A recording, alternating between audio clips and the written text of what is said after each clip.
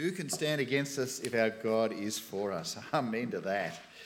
Well, friends, as we come to the Word of God, please avail yourself of our little sermon outlines. If you're listening at home or watching from home, you can download this simply from our website.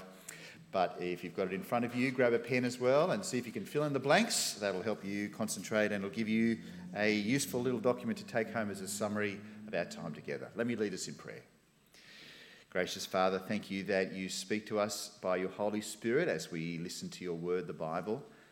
And we ask particularly tonight that you would, by your Spirit, help us to understand what true maturity is like, and so that we would avoid worldliness. Open our eyes, Lord, to our sin. Help us to be truly mature, we pray, in Jesus' name. Amen. The Rise and Fall of Mars Hill is a podcast by Christianity Today that examines the ministry of well-known preacher, author and church planter Mark Driscoll. You may not have heard of it or listened to it, but many of my minister friends, including most of the staff here at Jamboree, we have taken the time to have a listen. Now, it's a little bit of an air crash investigations kind of analysis of what is an extraordinary crash of possibly the largest Reformed, complementarian, evangelical, English-speaking church in the United States. And it explores how a young Mark Driscoll grew this church from almost nothing. And then it traces the trajectory to what happened in 2014 when his ministry imploded. And along with it, many of the churches that had been planted under his leadership. Now, it's not a pleasant experience to listen to the failures of a fellow minister, but the lessons learnt are very important for everybody who has chosen to become a pastor of God's flock. Well, last Thursday I listened to the very final bonus episode, the epilogue, where journalist Mike Cosper went and travelled into Seattle, the home of Mars Hill. And he met some former leaders there and walked around some of the original church buildings. And one of those former leaders, Tim Smith, said this of his time with Mark Driscoll and Mars Hill. He said, "There's such a thin line between godly ambition and unhinged delusions of grandeur. A thin line between evangelism and self-promotion and platform building. And time is what reveals it." There's a thin line between evangelism and self-promotion. Now, many great things happened from the ministry of Mars Hill and Mark Driscoll, but in the end it was overshadowed by failure in leadership that caused great harm and damage to many people.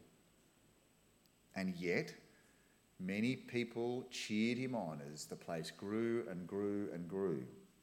They treated their leader like so many others in the world, elevating him to such a height that he defied accountability as he got his critics off his bus and, as he famously said, ran over them. I've got to say, I'm fairly wary of criticising other leaders, especially those who pastor God's flock, because I know that I personally have made so many of these mistakes in my time. And I have hurt others through my ministry. And this earlier comment rings true for me, that there is such a thin line between godly ambition and unhinged delusions of grandeur. Ouch. You know, I want our church to grow because when we grow in maturity and when new people become followers of Jesus, it brings glory to him. We want our church to grow for God's glory. And I've prayed for years, a fairly crazy prayer in many ways, that one day Jamboree Village will be known as a Christian village. And that is because of the impact of the ministry of you in our church, as together our village, valley and region has known how to follow Jesus and why it matters. But with these outlandish prayers and crazy visions for God's glory, there is a thin line between evangelism and self-promotion and platform building. And I'm sure that Mark and Mars Hill wanted things to grow because he wanted God's glory to grow. And yet somewhere in there, he and the leadership of his church got things very wrong. How can we in our church here at Jamberoo make sure we don't make the same mistakes? How do we avoid a rise and a fall of Jamberoo Anglican? Well, it turns out that the temptations faced by the Christians in Seattle, the home of Mars Hill, were not very different to the temptations faced by the Christians in Corinth, those who received the letter from Paul. The temptations Mars Hill felt were the things that Paul wrote about as he corresponded with this church in Corinth, this church that he himself planted a few years before that. And those words he wrote are in our Bible. And God is going to use those words right now to speak to us by his Spirit. My prayer is that we will humbly hear his word and we will submit to his kind words that seek to help us love and serve each other as a truly loving church. Well, let's get underway. It starts chapter 3, verse 1. Dear brothers and sisters, when I was with you, I couldn't talk to you as I would to spiritual people. I had to talk as though you belonged to this world, or as though you were infants in Christ. Paul tells the people in Corinth that he thought that they really needed to grow up. Now, when we tell someone to grow up, it's a pretty hard rebuke, isn't it? Will you grow up? And I don't think that Paul wanted to try and insult them, but certainly he wanted to give them some hard words to shake them up and get them to change their behaviour and their attitudes. He basically tells them that he couldn't talk to them like he would spiritual people. And in fact, it's because they were worldly. In other words, because of that, he treated them like they were not following Jesus. Paul treated them like they weren't following Jesus. That's how bad they were. And he then goes on to say they're basically spiritual babies. They're infants in Christ, which is also a crushing rebuke. And then in verse 2, he continues with that baby analogy. He says, I had to feed you with milk, not with solid food, because you weren't ready for anything stronger, and you still aren't ready. It reminds me when my kids were babies, and initially all they could do was just suck and drink. They couldn't chew at all. And a little bit later on, when it got to the right stage, we gave them some wheat bix that had been sort of mashed up and soggy, and some bananas and other things like that. And eventually they would learn how to bite things, even though they didn't actually have teeth at the time. But it wasn't until they were a bit older that they had that real food. Paul says that the church here in Corinth, they are like babies who haven't even had any mushed up wheat bix yet. They were too babyish to get bread or meat or anything heavier like that. Now, obviously, he's not talking literally about what they're eating. He's saying they are too immature as followers of Jesus to be hearing anything more than just the absolute basics of the faith. They can't move on from milk onto solids until they show they've got teeth and they show that they're ready to chew. But what was it about them that made Paul have this damning assessment of their immaturity? 3b. For you are still controlled by your sinful nature. He basically says that they're controlled by their sinful nature, or other translations call it the flesh. See, throughout Paul's teachings in the Bible, we often see two things in opposition to each other. We have the flesh, or the spiritual nature, the sinful nature, the flesh, the sinful nature, or the spirit. You've got the flesh, the spirit, the flesh or the spirit. The flesh, the sinful nature, describes what all humans are like by default. It's the natural way that we relate to God and the natural way we relate to each other. And to try and understand what it's like to have a life that follows the flesh, the sinful nature, Paul explains in another letter that he wrote to the church in Galatia. In chapter 5, he says, when you follow the desires of your sinful nature, the results are very clear. Sexual immorality, impurity, lustful pleasures, idolatry, sorcery, hostility, quarrelling, jealousy, outbursts of anger, selfish ambition, dissension, division, envy, drunkenness, wild parties, and other sins like these. Let me tell you again, as I've told you before, that anyone living that sort of life will not inherit the kingdom of God. People who consistently follow their sinful nature will end up living lives of sin. Just like that list there. Sexually immoral, idolatrous, hostile, angry, divisive, drunk, just to mention a few of those. If your life is lived loving those things, then you are acting like you're not following God. You are acting like you're following the flesh, the sinful nature. You're acting like the rest of the world that doesn't know Jesus. And you can see how that as Paul was writing to the church in Corinth, if he looked at them and they were living like that, then that's why he'd tell them to grow up. But out of that big long list, he just lists two in particular. He says to the church in Corinth, back to 1 Corinthians chapter 3, verse 3, you are jealous of one another and you quarrel with each other. These are the big two. Their big sins were jealousy and quarrelling. These things bring division and destruction into a community that otherwise would be a community of trust. Let's have a look first at jealousy. Jealousy is what you feel when you see someone else have something that you want. In this context in Corinth, it seems that it's like what happens when someone else gets a leadership position that another person wanted. I wanted to be the leader, but they got that instead of me. And I'm not happy for them. I'm angry, I'm mad, I'm sad, I'm jealous. I'm not happy for the person that got appointed as leader.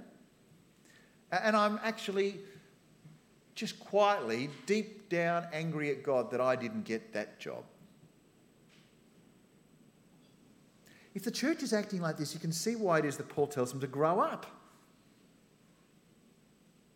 But it's not just jealousy, it's quarrelling, it's fighting with each other. And in all of this, they're not acting in a loving way. That's the big problem. They're not a loving church. There's two other words from Galatians 5, dissension and division, and they're all connected with each other. This is the kind of behaviour that cares more for egos and personal achievement than for the good of the group. It's the kind of behaviour that's the opposite of what servant leadership looks like. It's the kind of thing we really shouldn't expect to see in the church amongst Christians. We should be delighted when someone is raised up by God to lead. Even if we were keen on the role, or we were keen for someone in our family or our tribe or our group or our clan or whatever to get that role. Jealousy and quarrelling are not Christian behaviours. And that's what we see in the third bit of verse 3. Doesn't that prove you are controlled by your sinful nature? Aren't you living like people of the world? See, that's the problem. They're controlled by their sinful nature. They're not being controlled by the Spirit. No wonder he wants them to grow up. And this is how their behaviour looks. And it's something we've seen already as we've looked at 1 Corinthians. Verse 4, when one of you says, I'm a follower of Paul, and another says, I follow Apollos, aren't you acting just like people of the world? You see, if they've got different factions and different leaders they're following, it's just like the world. They're following different leaders and factions. Paul doesn't even live in Corinth anymore. He set up the church, he left it, and he's popped in to say good day and write them a letter. But they still say, I am of Paul. I'm of the Paul faction. And this kind of behaviour is worldly. It's fleshly. It's following the sinful nature. It's kind of what we sort of expect to see in the Liberal Party or the Labor Party or the other political parties. It's not what we should expect to see in the church. But why is it bad? Well, verse 5 says, after all, who's Apollos? Who's Paul? We are only God's servants through whom you believed the gospel, the good news. It's bad. Why? because it completely misses the point of what gospel work's all about. How does Paul describe himself and Apollos? He says they are only servants. He is in a society that loves to make people sound impressive. And yet Paul says that he himself is unimpressive. He says, I am just a domestic servant. I'm just kind of like an unskilled labourer. Someone who just turns up and just gets told what to do and just does that stuff without needing to make any decisions to think about stuff. He's just the guy who shovels the sand, who takes the stuff to the tip. He's a lowly servant. And that's because God is the one who is the skilled tradie. And Paul just shovels sand or runs down to Bunnings to get some more nails. How do you reckon the Corinthians would cope with hearing this stuff? They'd be appalled. They're all on about egos and leadership and recognition and status and fame and glory. And Paul, here he comes, the original Christian minister hero, talking himself down so much. You can be sure that's going to rub them up the wrong way. I mean, I think we Aussies don't have quite as much of a problem with this. We are so egalitarian, we are so classless that we don't let anyone really take themselves too seriously. So we don't talk about the Honourable Anthony Albanese. We talk about Albo or ScoMo or whoever-o. And we're the kind of people, we don't get in the back seat of the taxi and people usher us in. We sit in the front and say, "G'day, mate, how you going? Having a good night?" And we're the kind of people who think we can walk right up to the Premier and say to him, "What's happening with the flood relief? Why have you done such a dud job? Welcome to Australia." But still, we like to go up the ladder still. We like to be selected as leaders, and we like to have an influence over others, even if it's only through Instagram. How have you seen this happen in Christian circles? How have you seen pride or jealousy or factions happen in the church? Where have you seen this worldly thinking come amongst God's people? Do you take pride when you are asked to do something at the microphone? Do you get angry when someone else was asked instead of you? Do you get proud when someone asks you to become a leader? Do you get jealous when you miss out? Do you stop serving when you don't get proper recognition? And then do you form cliques with others who have also missed out? Do you try to work out ways to undermine others so that they fail and then you get selected?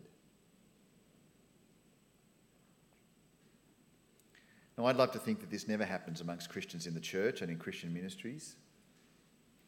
But in the 51 years I've been alive, I've been around the block enough times to know that it does. And the truth is, un-Christian leadership is sad and ugly. And I speak as someone who has had all of those emotions myself at one time or another. And I speak as someone who has had to confess this sin to the Lord and to seek his forgiveness. It's not good. It's not good at all. And, in fact, it's worldly.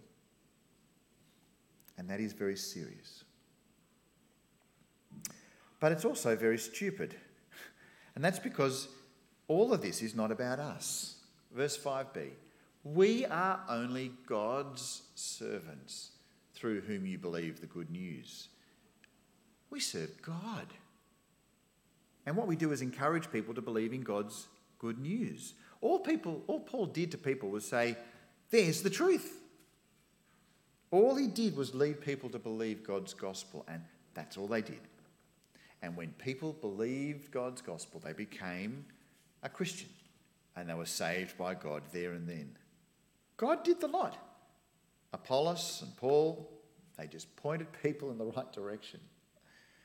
They were just traffic controllers pointing people to salvation. Because, verse 5c, each of us did the work the Lord gave us. Their job was simply to do the work that the Lord gave them to do. It's that simple.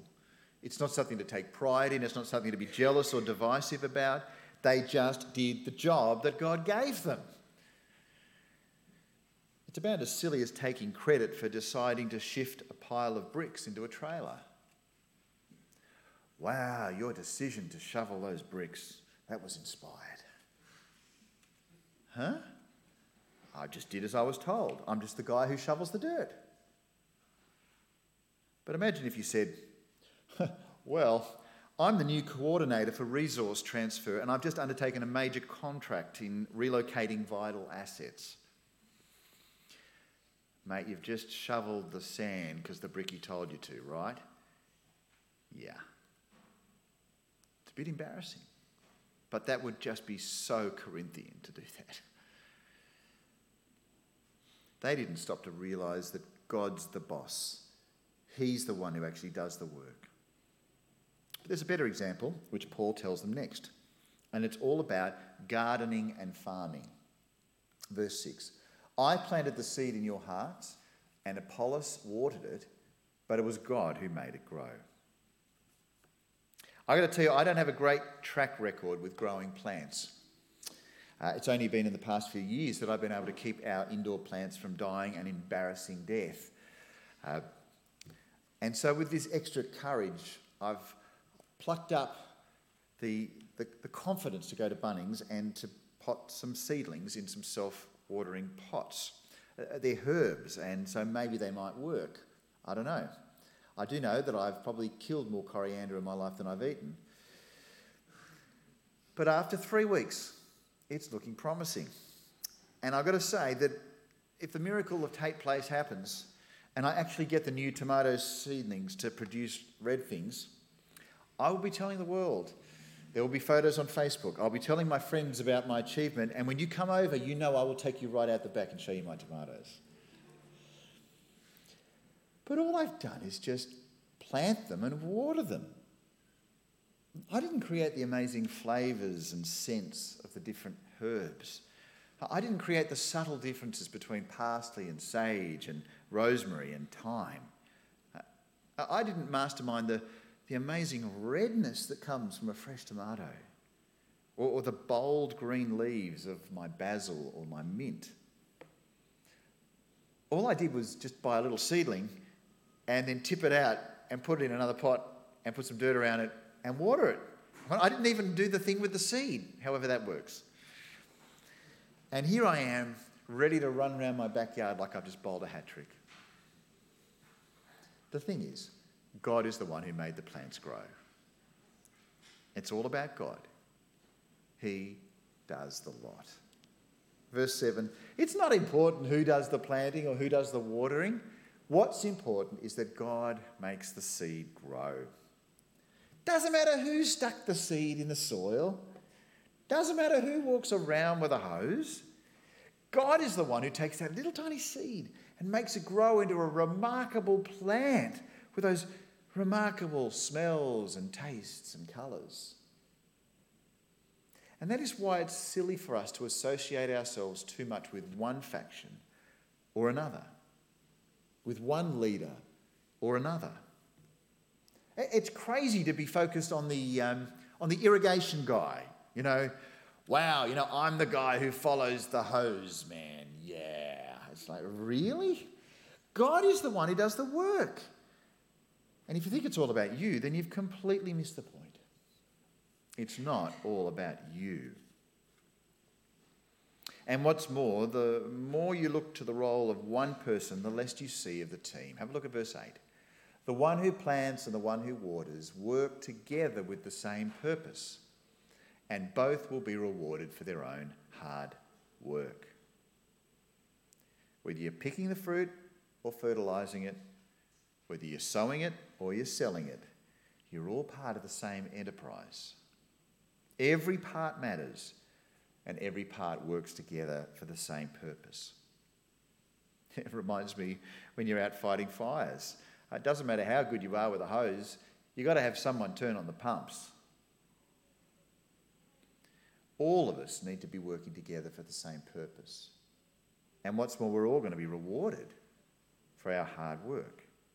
We're all going to be rewarded by God for working on his spiritual farm.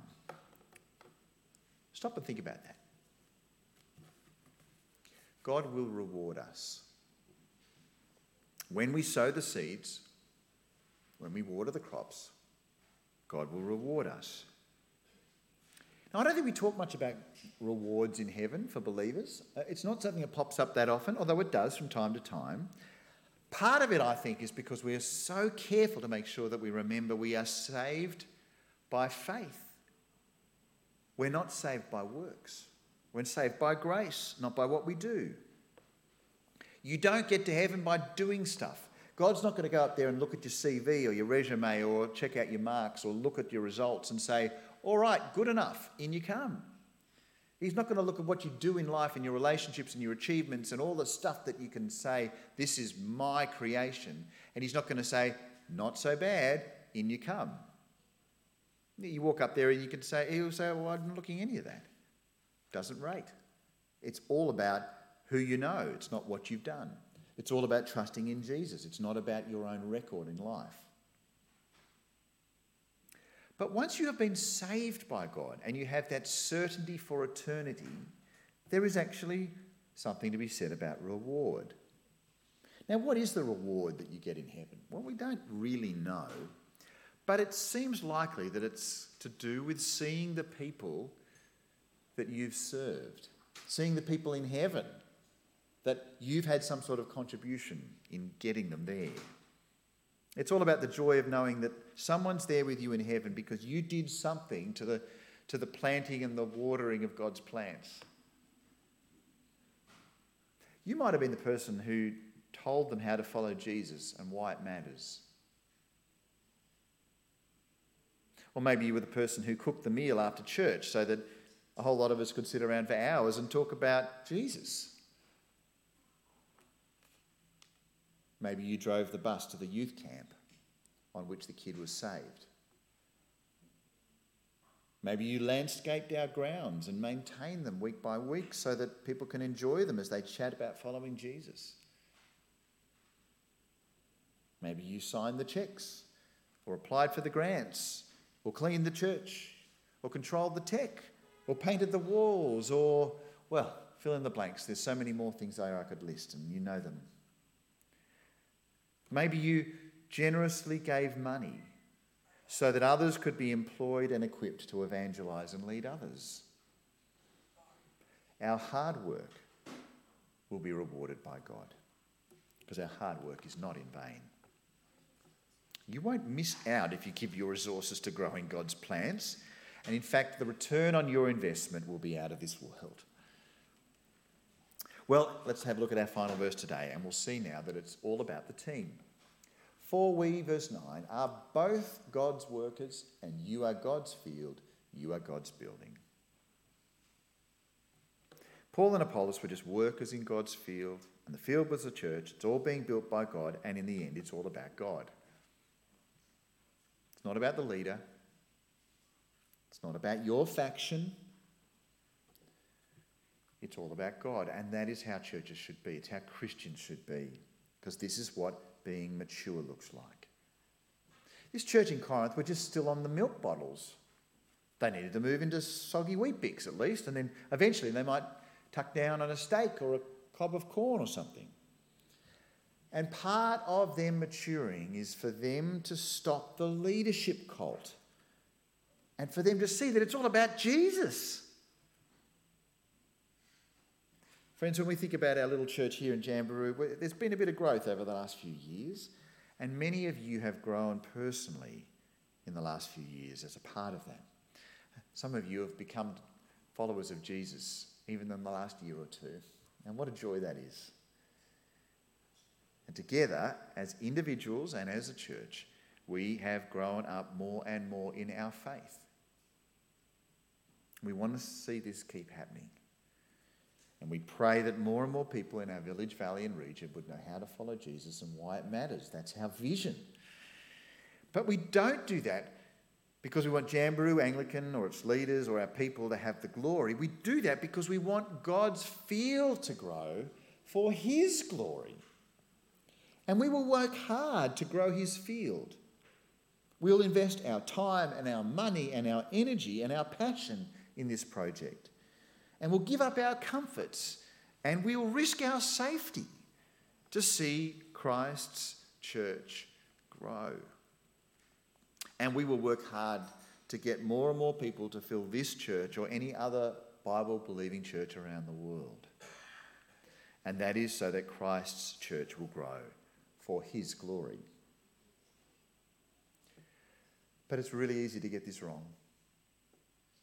Remember what that former leader of Mars Hill Church said? He said, "There's such a thin line between godly ambition and unhinged delusions of grandeur. A thin line between evangelism and self-promotion and platform building." If we are to be mature Christians, then we will see leadership the way that God sees it. We will recognise that every member of the team is a labourer for the Lord. Every member of the team is a planter or a waterer for Jesus. And whether you're the person behind the microphone or any other person in our church, we're all part of God's eternal project. And as we keep working to grow God's plants, we ourselves will also grow in maturity as we see God as the one who grows the plant, not us. For it's not important who does the planting or who does the watering. What's important is that God makes the seed grow.